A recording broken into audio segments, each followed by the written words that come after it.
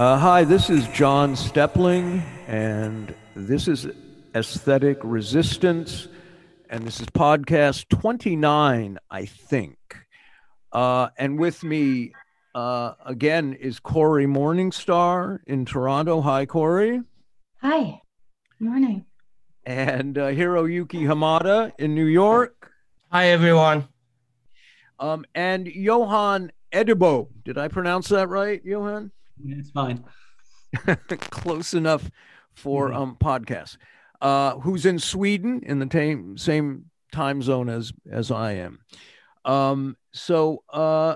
Great. I was very happy to get all of you together to do this, and I think there's a lot of stuff to discuss. We've all been on social media in and on various platforms recently talking about things.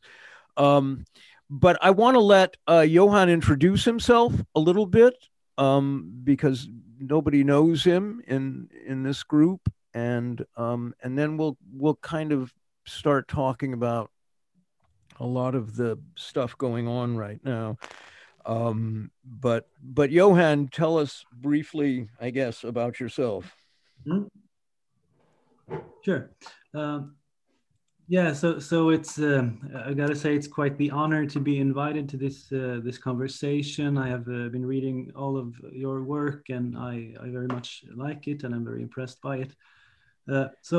I'm an academic philosopher in Sweden at Uppsala University, where I am involved in a project on AI, that is artificial intelligence, and its various effects on society. But my interest here, it mainly regards geopolitics, basically. And should I go on and tell you something about why I first got in touch with you, John? Yeah, absolutely, absolutely. So, as I suppose you all. That regards you all too. I've been following this development around COVID for about a year now, and I concluded that there was something peculiar going. The way we had one consistent media narrative put forth here by the entire corporate media very early on, and so on. And while I think there's been a fine response from alternative media all over the place, I think it basically lacks coherence. I think it basically lacks this unifying critical perspective. So I think there are many important facts being discussed and presented all over the place, such as the disappearance of the flu and the problems regarding the PCR tests and so on. But there is no cohesive critical narrative that is based in classical class analysis and criticism of power and media and so on. And from what I gathered when I read your stuff, it was that you are basically moving in this direction of trying to attain this bird's eye view, trying to create this coherent critical perspective upon the whole situation. And that's I thought it would be really great to try to create something like that. I mean, then a kind of a clear and accessible critical assessment of the whole situation that's based in traditional class analysis of power, and the way media creates the consent and so on.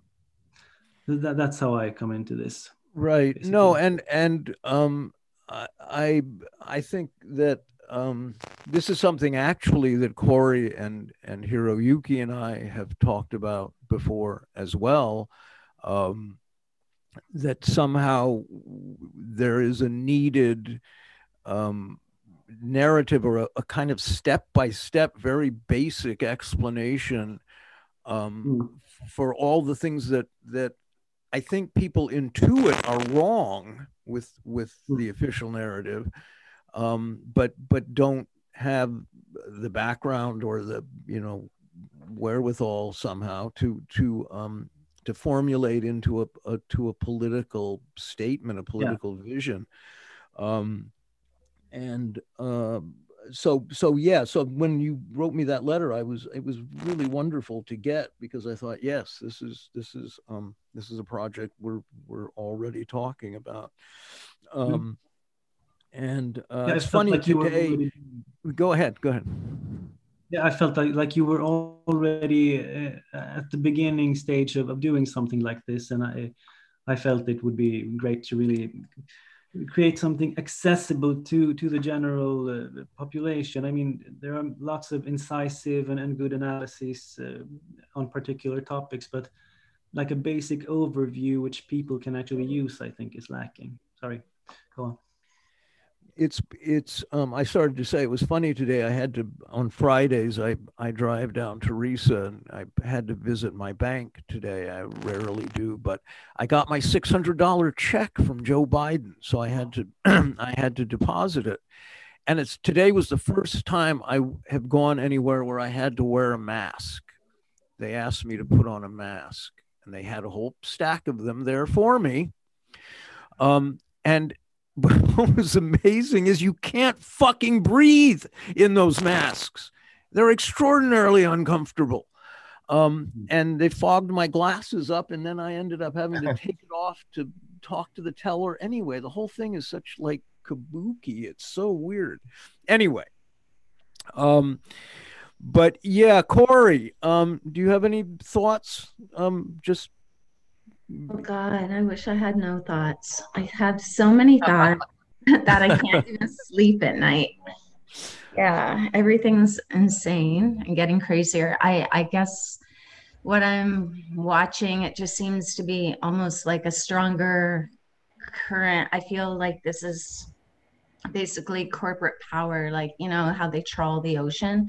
They're trawling the populations and just gathering up more and more people into this whole idea of together, right? Like I started writing about that. That's sort of where I began. That was sort of the beginning of this whole social engineering project, with 350 on board and Greenpeace and all the, quote unquote leaders of these NGOs, working with all the corporations that comprise We Mean Business, which works with the United Nations, and World Economic Forum, which is partnered with the United Nations. So basically, the whole idea is to make it very, very normal for us to be working, holding hands with corporate power.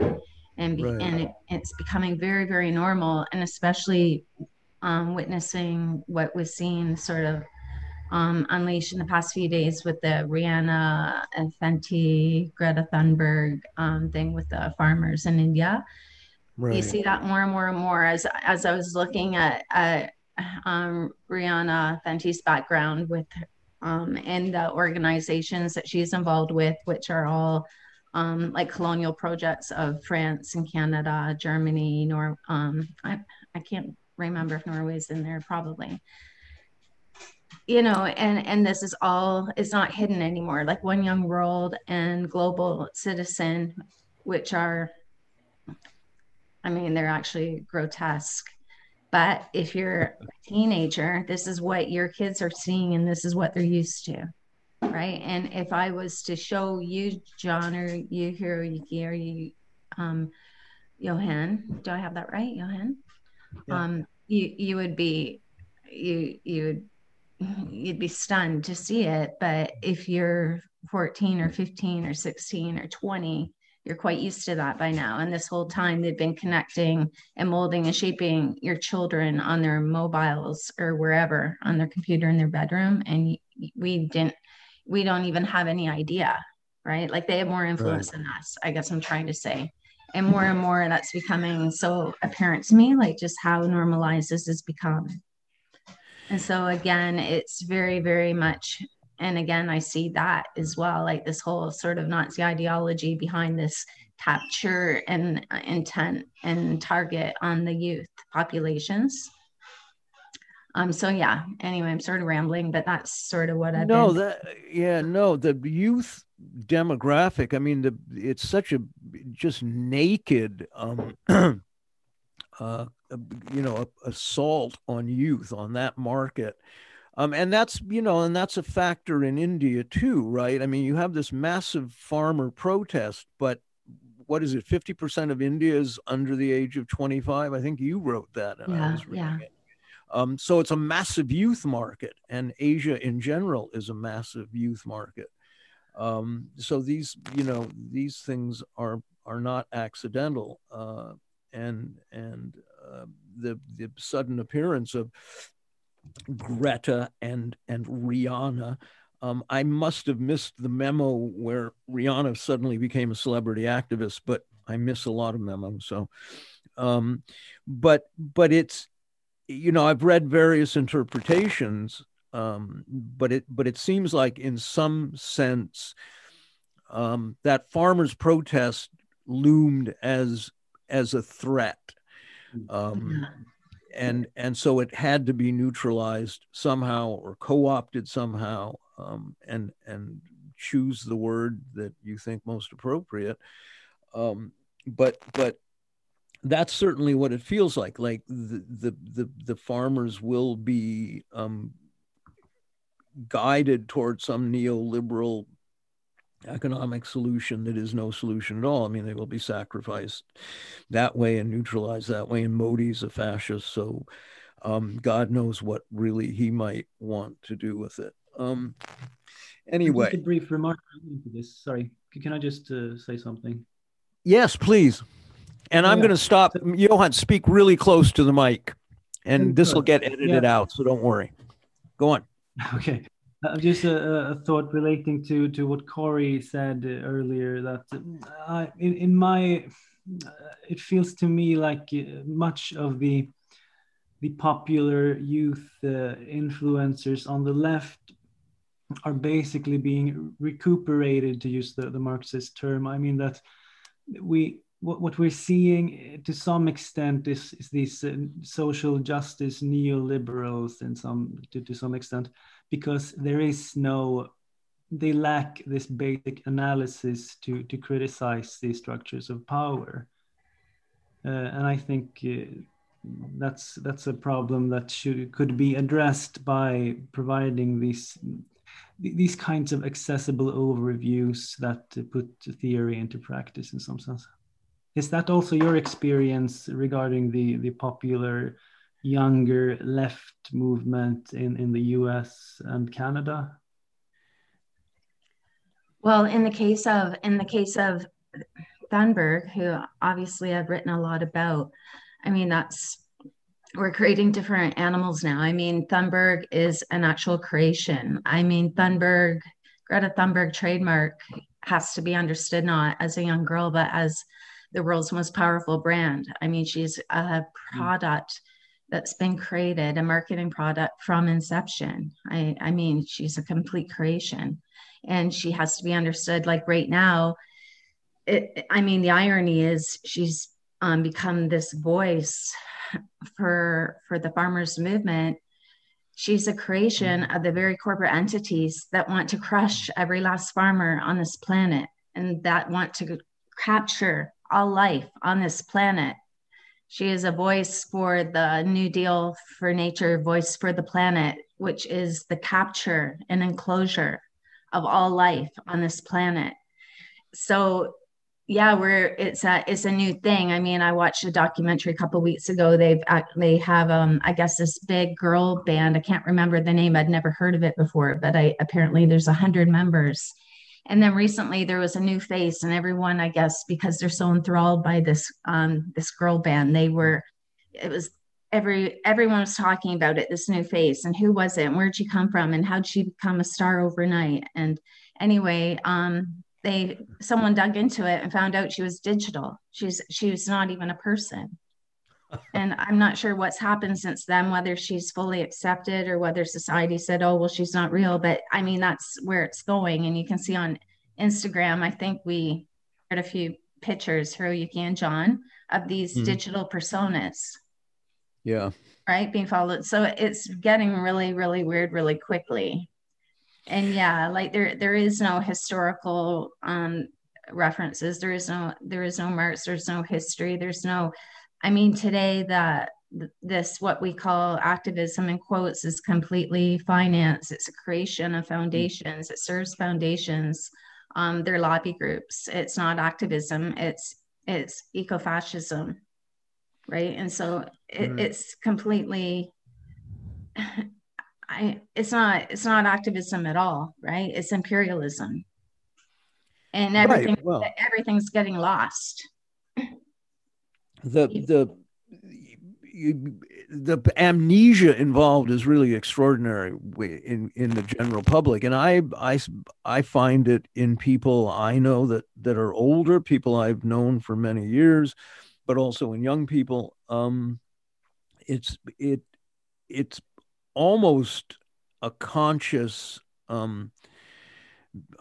self-protective psychological mechanism or something. People have just erased the past because it has become accusatory and threatening in some fashion or other, or that's how it's experienced anyway. The subjective experience of history is accusatory, and so it's wiped out, and people no longer remember the Vietnam War. I mean, they don't remember when it started, they don't remember what it was about, they don't remember the US role in it, not really. And that's a pretty recent event. So yeah, it's a problem, and the fact that there are virtual activists now making appearances is somehow not surprising, I guess, because it's not, it's not just that there are virtual activists, it's that real activists are becoming more like virtual activists themselves. That's kind of the dialectic in there, and that's what I think in a broader sense we all sense in some way is that people are slowly being leached. Their humanity is slowly being leached from them, and what is left are a mere semblance of the human somehow. It's like the conceptual space for resistance is being colonized, so there's no real space to conceive of opposing the process of the system, and that's what I'm trying to get at. There's no conceptual tools, no aesthetic tools, or yeah. No, it's funny. I have a friend in Los Angeles who's a therapist, and actually he used to be in the film industry, but he's a very wealthy guy, or maybe not very wealthy. He's wealthy. He lives in a very posh neighborhood on the west side of LA, and he's a very smart guy. He's a very, very, very sharp guy. And something is bothering because he keeps sending me messages about the COVID lockdown, the cover story, the master narrative, because something bothers him, and yet he insists that I am trafficking in conspiracy theory. But then he returns with another question, and another argument, and I think that's not. I don't think that's an isolated phenomenon, but he doesn't trust a radical political analysis of things. It's just right now, yet it may change. I hope it changes. This is sort of like a step too far for him. He's not familiar with it, and it's not something he's going to easily accept. Anyway. Why is it? Why do you think it is, you guys, that we, especially here, Canada, the United States, media is so powerful? We know that not only the mainstream media, but all the, the alternative media is all financed and by foundations, and it's all owned by media, media conglomerates, the same corporations, the same billionaires, and yet everyone believes every word. And and then journalists are, even very good journalists are more sort of fringe, like you're talking about with your friend. He just can't quite go there, but people are reading everything. It's almost like we wait to be told what to believe, right? Like no one gives a fuck about farmers, and then Rihanna and Greta say farmers. Everyone's like, oh, farmers, farmers, farmers, right? No one cares about, you know what I mean? No one cares about Yemen right now. But then if a celebrity says tomorrow, Yemen, oh, Yemen, and then that's over. It's just, and the whole funny thing about this mass, millions of farmers have been in pictures over the past few days and few months. I mean, no one's talked about it up to now, but we see millions of farmers protesting. They don't have masks on. There's no mask. Not a single So mask. where's the mask police, right? What happened to the mask police that live here? I don't know. So all these people, the same people that are going on about the masks in that instance, no one even makes an offhand statement. You just pretend they're wearing masks, I guess. You know what I mean? Well, I just wanted to touch on something quickly, and then Hiroyuki, I want you to say something. The media thing, because I mentioned Vietnam, there was a great alternative press, underground press, that was an anti-war voice during the Vietnam era. And they helped end the war. Actually, there was an extraordinary amount of great writing from the Detroit Free Press, the LA Free Press, the papers in San Francisco, others in New York, and I forget the names of them. But there was, and after 1975, after the end of the war, the government made a conscious decision to shut down those kind of voices. They were too big a problem, and they really did. But there was a parallel phenomenon going on, which is something worth talking about. I may write about at some point, which was the way in which a lot of those radical voices, certainly not all of them, but a lot of them, and a lot of the younger ones who had been anti-war and protesting, were guided into kind of new age pseudo mysticism, pseudo spirituality, all the kind of gurus from, and there's a jillion of them, right? Everything from Est to Reverend Moon to the various Indian Maharajid, and all of those movements were actually very authoritarian in a lot of ways, and yet that seemed to hold some kind of peculiar appeal. And it was certainly encouraged in some way or other. There's a book out, and I can't think of the name of it, from something to I forget, slogans to something. Anyway, I'll think of it. And that chronicles that kind of neutralizing of the underground press, where it became about these personal journeys of enlightenment instead of collective political protest. Anyway, Hiroyuki, what's up? Yes. Yeah, I mean, it's I mean, it comes back to the fact that everything is done structurally, and with the media sticking to certain things,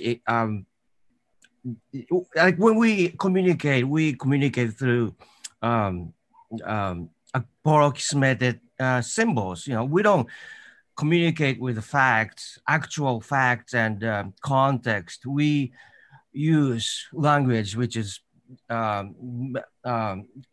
collection of symbols. So when the communication process is governed by capitalist entities, everything is going to be molded into this framework, and things that are not very convenient for the structure will be truncated.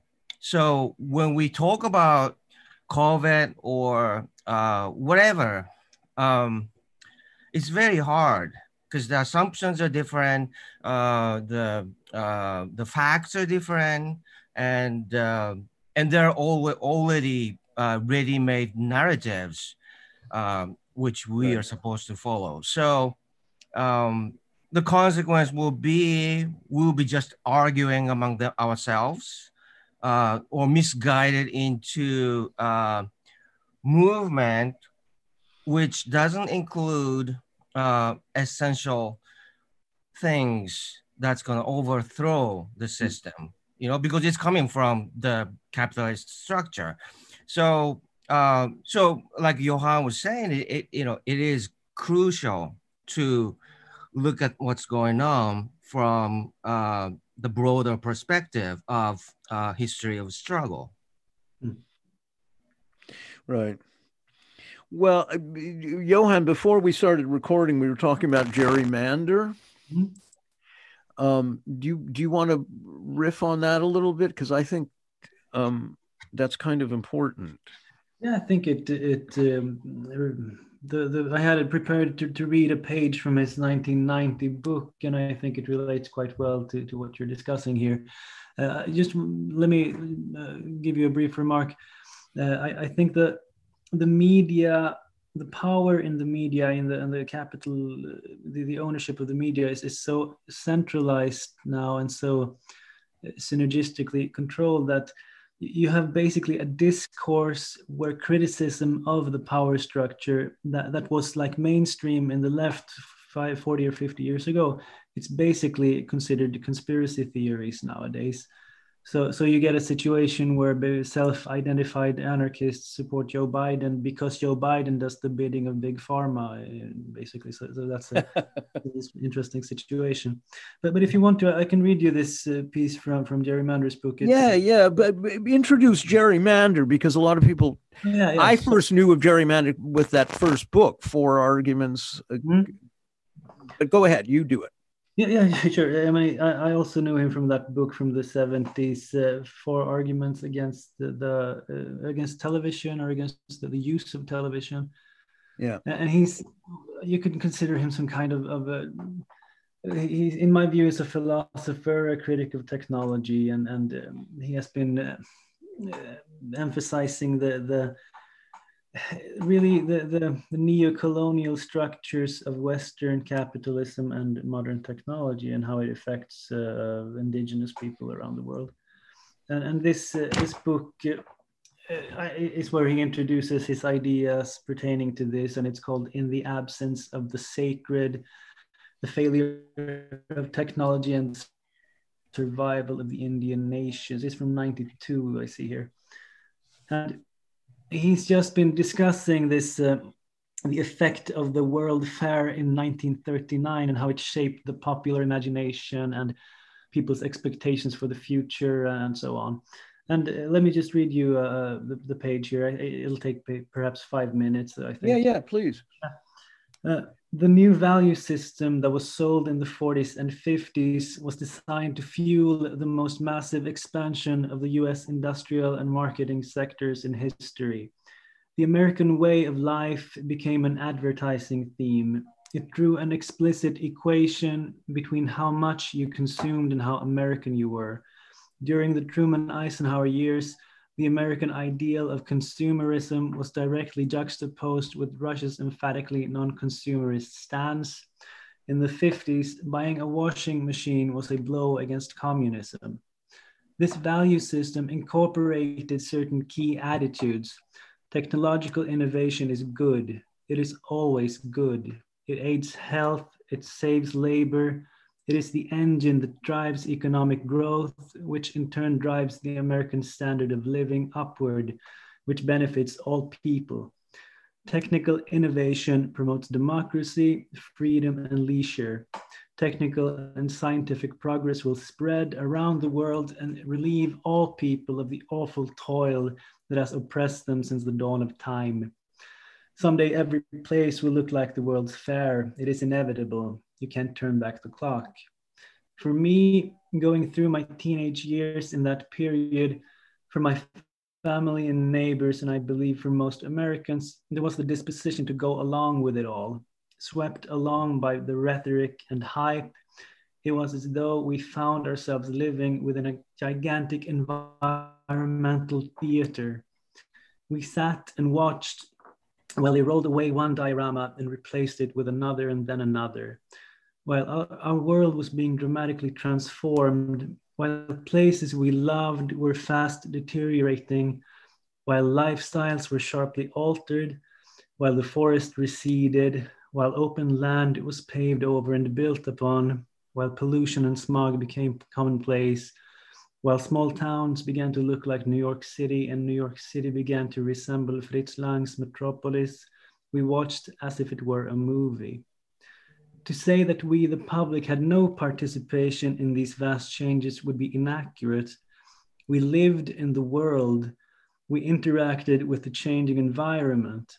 By our silence, we gave our tacit approval. But no one ever inquired into what we thought about it all. No one ever indicated that there could be a question about the process. It all happened so fast and with so much power. It was difficult to grasp what was changing as it was changing. The process itself overpowered all doubt. We asked no questions. We never had time to think it through. Even if we'd had the time, we didn't have the thoughts or the words by which to articulate our concerns. There was no language of technological evaluation, nor is there one now. The parameters of the discussion, even the parameters of thought, were predefined by corporate, governmental, and scientific institutions. No formal means existed by which ordinary people could engage in discussions or debates or could hear the pros and cons of what was happening. There were no national referenda, save for what appeared in the media, and the media reports were mainly confined to advertising or government predictions. If there existed an alternative view, it remained within intellectual and cultural circles not visible to the average American. In the absence of an alternative vision, the paradigm was confirmed that technological innovation was good, invariably good, and would be the principal means by which our society would solve its problems and produce a better world. So that's it. It's great. Corey, any thoughts? That's amazing. I like listening to that. Profound, right? Prophetic. It's so good. When was that written? 1992? Yeah. Yeah, I mean, that's how I sort of have felt even the past 10 years, like watching even in my own neighborhood, just watching all my trees disappear in like the few blocks where I live in. Over, I don't know, 150 mature trees have been cut down. Everything beautiful disappearing. It's getting uglier and uglier and no one notices. I feel sometimes like I'm drowning in ugliness. Yeah. Right. And just lack of I don't know, like lack of like true mental stimulation. Yeah, I mean that's a great read. I've never read that before or heard of that. Well, his first book in the 70s, Four Arguments Against the Use of Television, I think that was the title, because he was an advertising executive originally. An ad man and worked in marketing and became disillusioned and then he wrote this book, and it was one of the first books suggesting that media, television in particular, was a dangerous thing and would have long-term psychological consequences. And I read it probably in the late 70s myself, if not the early 80s, and was very struck by it. And I remember now that I actually read that book in the 90s, but I had kind of forgotten about it. So it's nice to hear it again. you know, but go ahead. Sorry, I just have one thing to add to that. This whole idea, the great, what they call it now, the Great Reset, Global Green New Deal, Build Back Better. Is there any other words? I think I've got them all. And I mean that the one thing that people need to understand when you're talking about doubling the global infrastructure within the next 15 to 20 years, that is not decreasing, that is not mitigating climate. That is not protecting biodiversity, right? I mean, I keep saying this is not about the climate. This is not about protecting biodiversity, you know, at the same. So anyway, that just that reminds me of that, like where we're going, that the mining, I mean, if you just follow the mining, it's just mind blowing how the stocks are going up in mining, not just that, but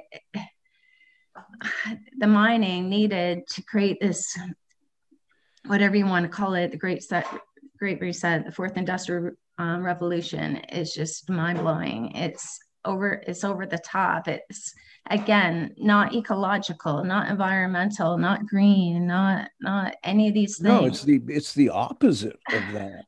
I mean, it's hyper industrialization. Yeah, like what's it take to get through to people to see this is a lie, right? You're being sold a lie, but people want to believe. Well, people are preoccupied with the trivial, you know, with the latest tweet from AOC and these meaningless, you know, Trump's impeachment. I mean, these absolutely meaningless little mini spectacles that are trotted out daily. And meanwhile, the actual culture, Western culture, is completely being obliterated. And this is what I feel constantly. I carry around this kind of sadness because I think theater is dead, live performance is dead. But this stuff may well not come back in any form, and if it does come back, it will be in a absolutely very, very narrowly controlled manner for a very prescribed audience, and that's the, you know, they imagine the people running this, driving, you know, the reset or whatever you want to call it, and even the leaders of government who are not who are connected to the ruling class, but not to that sort of vanguard faction that are the reset people, because I think the ruling class is not of just one piece, but even they imagine this hyper AI driven future, and whatever that means to them. And that's a really interesting topic that Johan can talk about too. Because I wrote about this the other day that so you have this mining that you have written about, Corey, that is staggering, and it is. It's just it's a well, like the amount of and the deep sea mining cars, for example, right? But then you have this fantasy, this AI fantasy, which people are plugged in various ways, and we have nanobots in your brain, and all of these things that are just ludicrous, and that are not going to happen, and if they do, it will be catastrophic. The failure rate will be catastrophic for all of it. It's not going to go as planned, because stuff wears out, things age. It's like these people live in a subjective, how do I want to say this, that they imagine a world that has never existed and never will exist. They live in the Jetsons future or something, and it's not real, it's unreal. And it's frightening that what seems, at least to me, so obvious has such traction with so many people. But Johan, you're somebody well versed in this, so maybe you should comment. maybe have just we've had this project on AI and the effects on society rolling for about a year, but just let me retrace you a bit. I think a good argument can be made like that the total electrification or the supplying industrial society with renewable energy is simply not physically possible, and I think that's a good way to go. But I also was thinking about what you said earlier, Corey, that in a sense we are surrounded by ugliness, that the culture that is produced by this society is it's not very very pleasant. It's not very living in a sense, and I think just as you cannot like compete with the propaganda of the mass media, but I think that art can pierce through it, and here's where I'm interested in what you how you think about this concept of yours, aesthetic resistance, and how it can be employed in facilitating this kind of critique, this kind of overview I'm envisioning. What would you say about that, Hiroki? You haven't been. I think I feel I have taken much time of the program, so please fill in. Well, I think, I mean, we've talked about this a little bit at times on podcasts. That I think, you know, aesthetic education is critically important. And that we are surrounded by ugliness. It gets ever uglier. And, you know, I remember when I was living in Poland, in Krakow for a while, they decided for practical reasons having to do with deteriorating water pipes and stuff, that they would dig up the water pipes in the town square, the main square, medieval square. And then they would pave the whole thing with paving stones again, but they repaved it with computer modeling, right? They didn't have artisans come in and carve the stones and put them back in place. They did it cheap, and it was with computers, and it was absolutely uniform and monotonous and extraordinarily ugly, and people were pretty horrified. And I remember thinking, but this is the future. This is the future. This is what we're going to see. It is because so many people can't tell the difference. And I remember people asking me, why are you so upset? But this is new and it's clean. It's much more modern looking. And I said, no, but it's just hideous. It's just nauseatingly ugly. And I don't know how to explain to you why that is ugly if you can't see it yourself. That's very hard, right? That's a very hard thing. People that have not been exposed to the difference, that have no aesthetic education at all, that's a really uphill battle. And of course you see it in Hollywood, and you know, Hollywood has been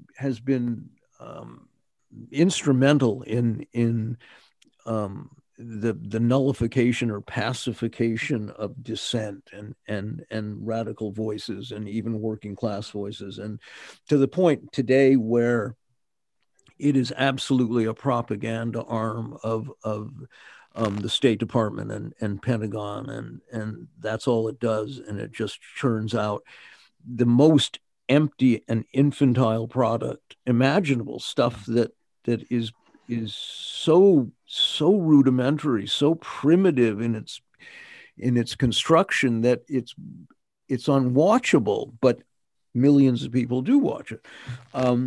And so that seems to me something that's of huge importance. I mean, Jonathan Beller has talked about this. Cinematic Mode of Production is a good book, difficult book, but a very good book. John, let me comment on what Johan was saying about the essence of aesthetic resistance. From a perspective of someone who work in the studio making things, I have to emphasize that when something happens in the creative process, artists observe actual materials, actual context, and the real interaction of things create something profound. And this is essential thing about the process that has to happen.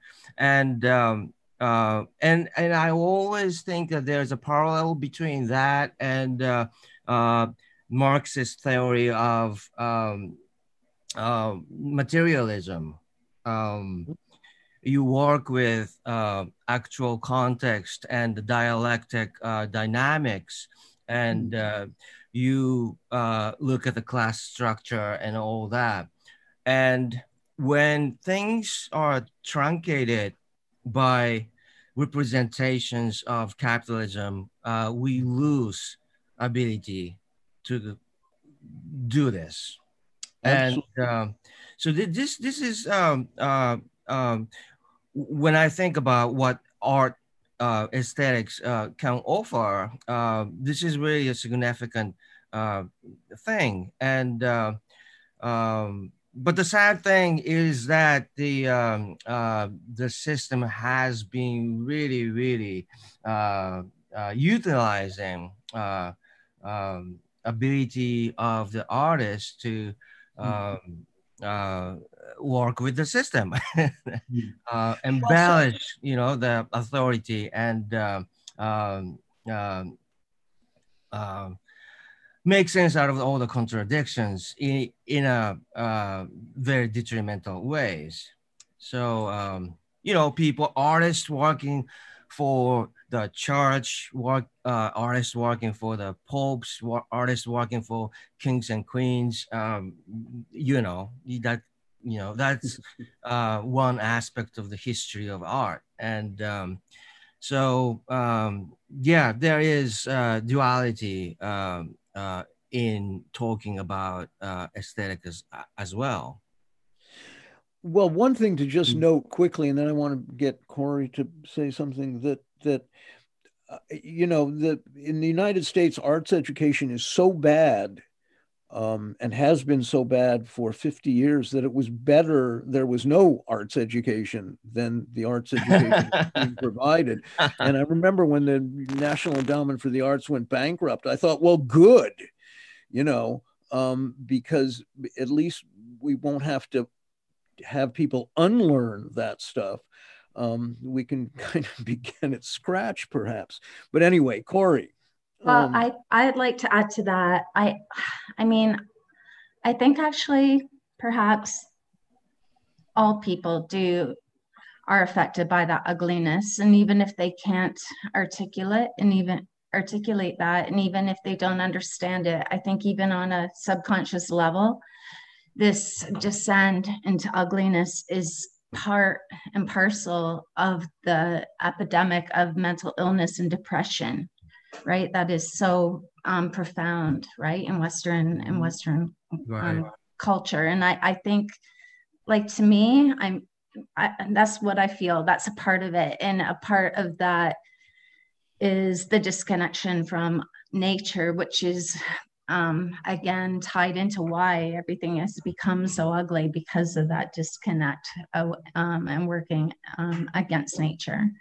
And so, anyway, I just think there's something about that, about mental illness and depression, right? And the ugliness. I think that's all goes together. Yeah, but I think another part of that, I just want to add this quickly, that the way aesthetics is treated, the way art is treated in Western societies today, is that it's tied into progress and that art must have a purpose. Adorno said kind of famously that the radical nature of art is in its uselessness. And that's something I think most Americans at least would not understand at all. And because there is this instrumental thinking, this trust in progress and purpose and result and goal, and all of these things that really are kind of anathema to creativity and Right. creation of any sort. So anyway, John. Brief comment. Sorry, can I come in? Yeah, go ahead. Yeah, sorry. So when I think it was 2 years ago here in Sweden, there was a TV program in the old state television where they basically they just placed a camera in the wilderness and they followed reindeer herds moving, migrating, their seasonal migration. And it was like millions of people suddenly tuned in to watch this. So I think there's a hunger for this this other view, this other type of aesthetics, this return to nature, a return to the more authentic things that is untapped, that can be utilized in some sense. They did that in Norway too. They had a camera on the prow of a boat that sailed up the entire coast of Norway up to Finnmark and back down again to Kristiansand or somewhere. And it was, it was like, I don't know, a couple of weeks. And that was all it was a camera shooting the water and the coastline. And millions of people sat and watched it at great length, you know. But I don't know if that's not a particularly Scandinavian thing. I'm not sure. But there is a hunger for something that people feel is missing. There's a recognition that there's an absence. I think that's obvious in a sense. I mean, there is a profound beauty in organic harmony we can observe in the nature. It's amazing. It's yeah. Right. Guys. Yeah. Wait, can I do my reading now for this episode? Yeah. Where you guys have to guess who it is. Okay. And then it will open up into a new discussion. Yeah? Yep. Okay, ready, Johan? Yeah. Okay. Okay, in one form or another, social and physical distancing measures are likely to persist after the pandemic itself subsides, justifying the decision in many companies from different industries to accelerate automation. After a while, the enduring concerns about technological unemployment will recede as societies emphasize the need to restructure the workplace in a way that minimizes close human contact. Indeed, automation technologies are particularly well suited to a world in which human beings can't get too close to each other or are willing to reduce their interactions. Our lingering and possibly lasting fear of being infected with a virus, COVID-19 or another, will thus speed the relentless march of automation, particularly in the fields most susceptible to automation.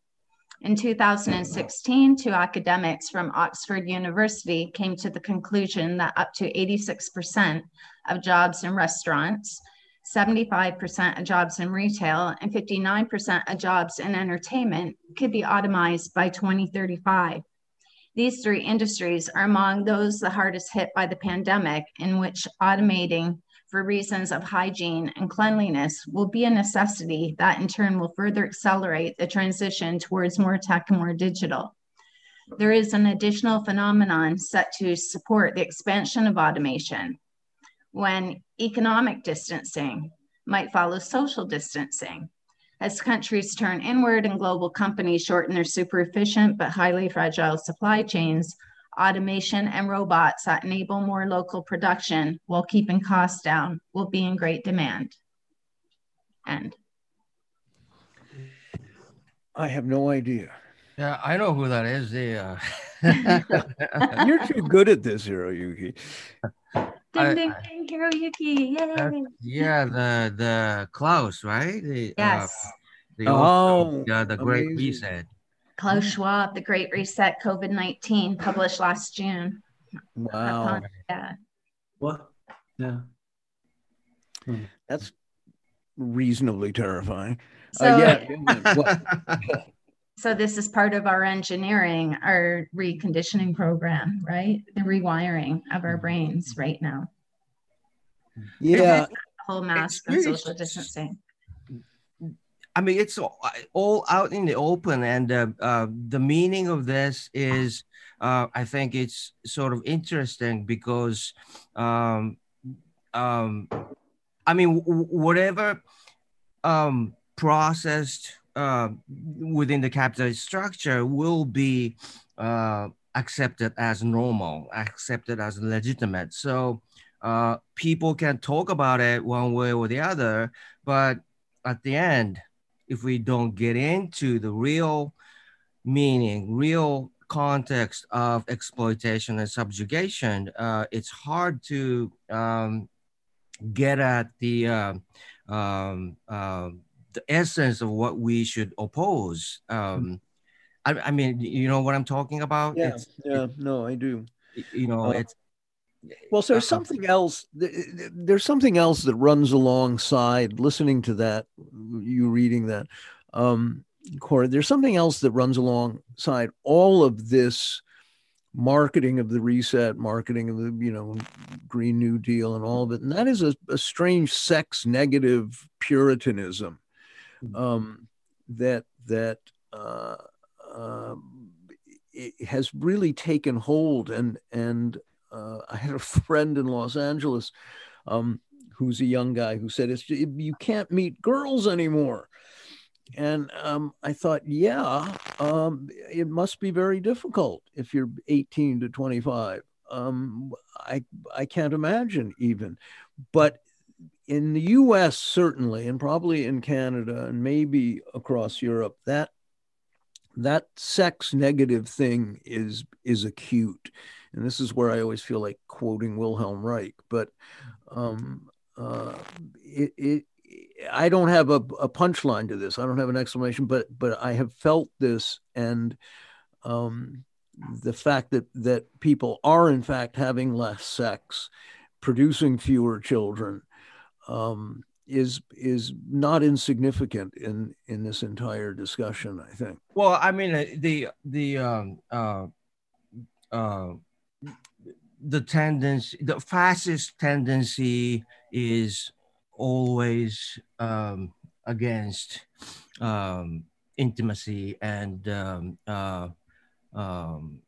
sex and humanity, and there's also economic policy of reducing the population to be reasonably governed within their agendas.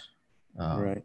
Well, that looms over all of this. And Johan, you may have a thought about this. I know Corey does, and I want you to both comment. But the depopulation thing is real. I mean, these people, that segment of the ruling class that is driving this, Prince Charles and Bill Gates and all of these people, they absolutely believe in depopulation. I mean, they are eugenicists in one way or another. And, what they imagine as too many people is really, of course, too many black and brown people. But that's seen the sexual alienation that is setting in is perceived by them as a good thing. That's according to plan. And they think that cleaning up the earth, it means getting rid of unwanted people, useless eaters, surplus population. Anyway, thoughts on any of this, you guys? Just quickly here, I mean, when I grew up, of course, the idea that the earth was overpopulated was very widespread, at least in Sweden, and that population growth in the so-called third world must be addressed somehow. But I mean, here also, I think, with regard to the effects of the lockdown policies on the third world, so to speak, I'm so surprised that the established radical left doesn't really address that issue at all. There's almost nobody who who raises the issue that we have like how many hundred more millions on like starvation, in a starvation situation all over the world in comparison to last year. That is just a quick remark. Yeah, no. Corey? Well, that's sort of the point that I'm always trying to make. We don't really have a radical left movement anymore. And if we do, we don't hear of them or see them, right? They're kept out of the media and kept safely away where no one will read or write or partake. Yeah, because that's a real thing. And that is unbelievable, you know, that's not one of the main issues being discussed is the annihilation, the crushing of the global South, right? I mean, that is disturbing. And yet there it is, right? And so what is this left that we have today that we discuss? Yeah, I mean, in the US, the left, I mean, of course, there are exceptions to this. And I mean, you know, not many, but and probably we know the ones that are the exception. But by and large, the left or liberal left are concerned with domestic issues, identity equality, and certain kinds of social justice reforms. Not that those are not necessary or real, even. You know, prison reform, prison abolition these things are good, and they often result in the actual material improvement in a lot of people's lives. But but what's neglected is foreign policy, is the history of U.S. foreign policy, and that you can't separate, you know, the crushing of the global South, as you put it, you can't separate that from the militarized and murderous domestic police departments in the United States that kill a couple thousand people every year, most of them unarmed and innocent. So you know, but for some reason, it's a huge hole in the consciousness, in certainly in the U.S., certainly in North America. I think there's a little more understanding of this problem in Europe, but still, it's missing. Well, John, imagine, like, here's something we could try to imagine. Imagine if all the foundation money disappeared overnight. What would be left tomorrow? Like, what would be left of the left, right? Like, what would we have if you take away 350 and Sunrise and Vaz and Purpose and all, you know, and Global Citizen and everybody else? What would you be left with? Hopefully anarchists and legitimate grassroots movements. You'd be left with a left that's not monetized. Right. Well, I you know, again, this is it's very hard. You know, this has been the topic this week, I think, for all three of us here anyway, and not Johan. But when we were talking about how to communicate with people, I mean, how do you communicate with the heavily indoctrinated Western populace? It's a complex issue because I think it breaks down along class lines to some degree. But it's you know, we have 4 decades of coordinated indoctrination, of propaganda assaults, the erasing of the working class, the erasing of working class voices, the destruction of radical dissent. And look at artists today. Hiroyuki and I have talked about this. I mean, they are so domesticated, so pacified. They don't distrust authority. They welcome authority.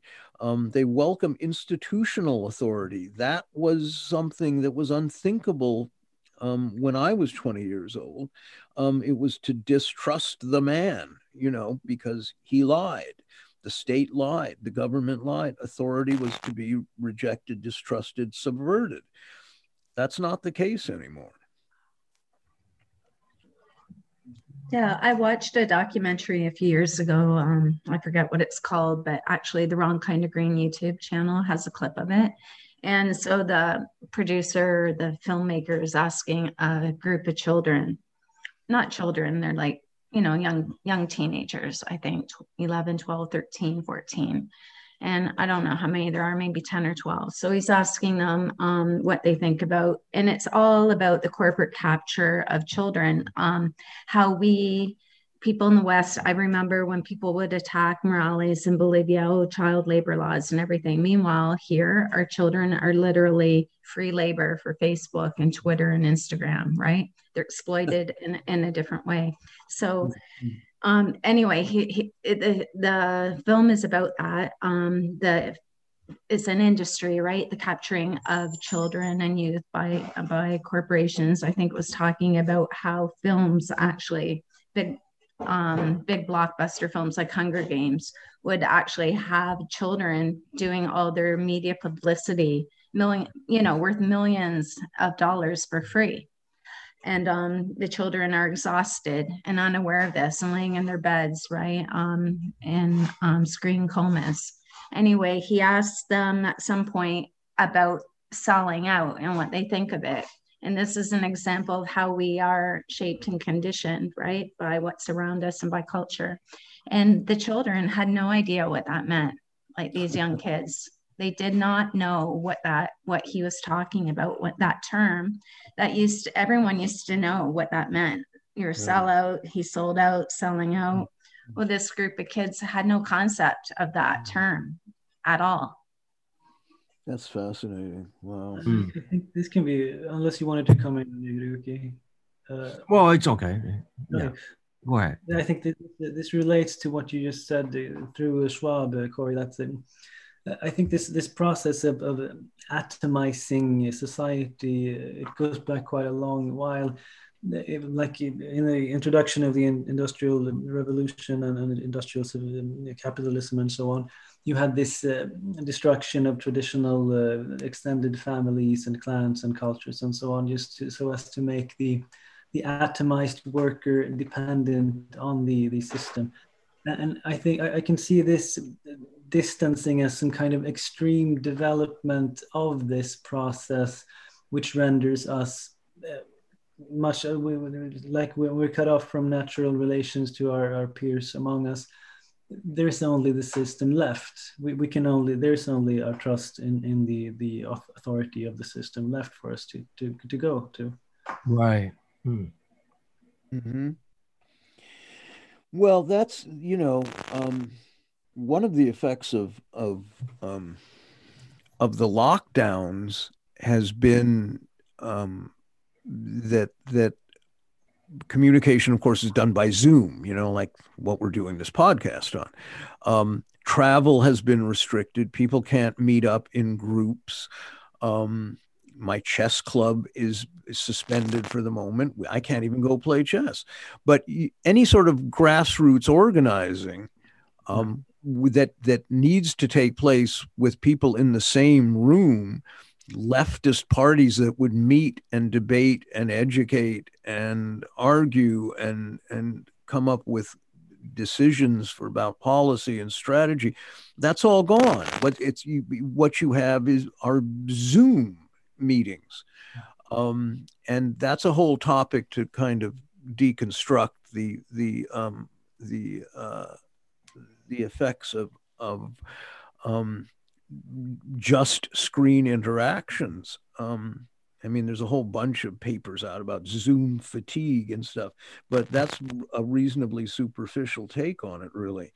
I think it has deeper existential Indeed. Effects on people, and it's dehumanizing, but it's disassociative too. I've said before, I think that Western populations in general are suffering mild dissociative states all the time now. And I feel it in myself. I feel this ennui and angst and also anxiety that, operates at a very low level, but it's there. And it's because you're denied. There's an accumulation, accruing of these denial of small pleasures, basic pleasures and activities, that is how you orient yourself in the physical world. You know, you drive one place, you go one place routinely, you take a Friday drive here to buy this or that. I used to drive twice a month to Sweden, to the ski resort town across the border, to get tobacco. I haven't done that for a year. I miss that. I miss that in some physical, material way in my heart, you know, let alone more significant travel things that you know, ideas that are now just completely put on hold. And the precursor to the lockdowns has been an encouragement for people to live their lives on their smartphones, and so they do, you know. And it's part of the destruction of language. It's part of the destruction of you know, the human capacity for social interaction. People have stopped being able to read people's expressions. They can't read people's tone of voice. All of these things have you know, happened incrementally, but they are reaching some kind of crisis point now, I think. Yeah, yesterday, Varun, from a person I work with in India, Varun Mathur, I believe his last name, he actually said something I thought was pretty accurate. He said, cultural decimation is at the root of empire, is a long-term project. Yeah. You know, but I think absolutely. Yeah, and also what we are talking about before, sort of backtracking for a moment about the depopulation thing. A part of that as well is, and it's been talked about for years now by the IMF, the World Bank, the aging population. And there's, you know, we have an aging population, and we have people that are coming into pensions, and there's not going to be any money for that. There's a huge problem with that. Right, pension shortfall. Yes. Yeah. No, I read a couple of articles about that, and well, there's one solution to that, isn't there? You know, kill all the old people. Yeah, and actually, John, I think I sent you and Hiroyuki an article right out of mainstream. The Telegraph, I think it is in the UK, carried an article that the deaths there during COVID of the elderly, because that's basically where the majority of deaths are, and people, I believe, over 70 or 80. I'm not sure, like the more fragile, right? In the long care facilities, those deaths saved, I forget the amount, $600 million or something like that, pensions. Wow. And so you can see why they have the do not resuscitate orders. Like, what's that about, right? Yeah. All that. So, I mean, sometimes that seems for me like, oh, that's, you know, that's taking it too far. They're not going to deliberately kill people, right? And then you think, what are you talking about? They have no problem obliterating entire countries full of men, women, and children. They have no issue with it. No, and look, you have that guy who was he an Israeli doctor? I forget, the one who said life isn't worth living past 75. Said that, of course, until he turned 75. But you know, that has been a theme that has been you know, drummed on quite a bit. I mean, it's been an abuse of the elderly, but the society in general has degraded the importance of the elderly, the old, the wisdom of you know, your elders. That idea has been marginalized as an idea. It no longer is, yeah, you got nothing to learn from your grandfather, you know, fuck that. He's just an old pain in the ass. And you see that in television. You see older characters are rarely treated as dignified figures of wisdom and with anything to share with the youth. That idea is non-existent in Hollywood. And I don't suppose that's ultimately accidental, is it? No. Anyway, listen, we should probably I'm looking at the time. I hope we can do this again with the four of us. Johan, I'm so glad you're taking part in this. Yeah, thanks. Yes. Yeah, me too. It's just great. And, but did anybody have final thoughts? Any of you? Mm, I guess that my final thought, just on that note, John, would just be all the things I think about my grandmother who passed away. I don't remember when, like quite a long time ago. She made everyone's wedding cake. She canned everything. I remember as a child always having plums and cherries and peaches and pears and every other thing you can think of. And, you know, my other grandma, who's over 100 now and has been locked up for over a year. I haven't seen any my parents or my grandma for since this started. Hardly. It's horrifying. Anyway, I was just, you know, she knit, like just the things they could do and all that lost knowledge, you know, all that knowledge Absolutely. lost. And if just to interject quickly, and then Johan and Hiroyuki, if you have any thoughts, here in my wife's grandmother died. She had two grandmothers. They were both very, very old in their 90s, and they died about 5 or 6 years ago. And there was a kind of community down where my wife grew up, cousins and uncles, and they were all connected to these two old matriarchs, right? And during the holidays, everything revolved around Murmur and Vestamur. And the two grandmothers or great grandmothers to many of the kids, they were the sort of beacon, lodestar, whatever you want to call it. I mean, energy revolved around them during the holidays when families got together.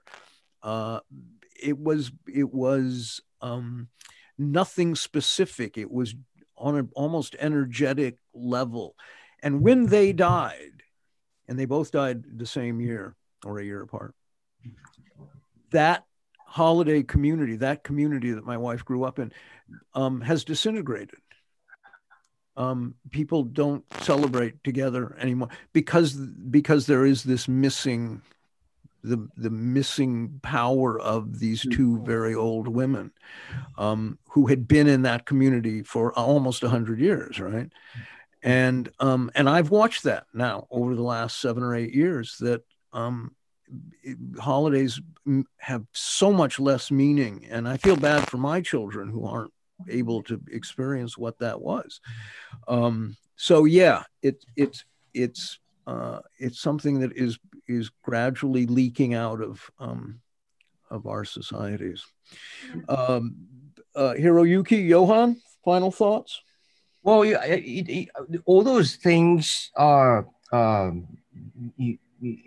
I would see them as the preparation for the restructuring. Things need to be destabilized and falling apart in order to have new structure that's more appropriate to the authority, the ruling class. So this is really a revealing moment, seeing new things are on the horizon and things are sort of falling apart, and it's happening really fast. So I mean, it's a time to talk about it. It's a time to put everything on the table and take a look at and see where we are going as a species. Indeed. Johan, final thought? Yeah, it's a really important thing you're addressing here, I think, because we're not only being disconnected from each other and unable to organize, but also we're being disrooted, disconnected from the experience of the old people in our community that is essential in so many ways. I also I wanted to mention a book which you might feel could cast a lot of light on these issues. Are you familiar with the French thinker Jacques Ellul? Yeah, I'm sorry, Jacques who? Jacques Ellul, E-L-L. Yeah, of course, yes. Okay. So he wrote a book in the late 60s called Propaganda, the Formation of Men's Attitudes. And if you haven't read it, I can post a link to it in the chat here. Oh, I'd Terrific. love to read that. I have not read it. I've read a little of him, but not very much. No, it's really relevant to these issues, and I just want to say too, I can, if you're interested in writing something together, I can put together a little disposition or an outline of the work until next time we meet, so you have something tangible to look at. Yeah, great. I think this is a very good idea, and we've talked about it. And you know, the ABCs of resisting the reset is a very good idea. I have a article I'm just finishing up, so I am talking about it. So yeah. Great, super. All right, kids. This was really fun and useful. So the link I hope will be up tonight or tomorrow. And as always, thanks to Jack Littman, boy wonder, who puts all this together and gets it up on SoundCloud. So thank you, Corey, very much. Thank you, Hiroyuki. Thank you, Johan. And that'll do it, guys. All right. Thank you, John. Okay. Adios.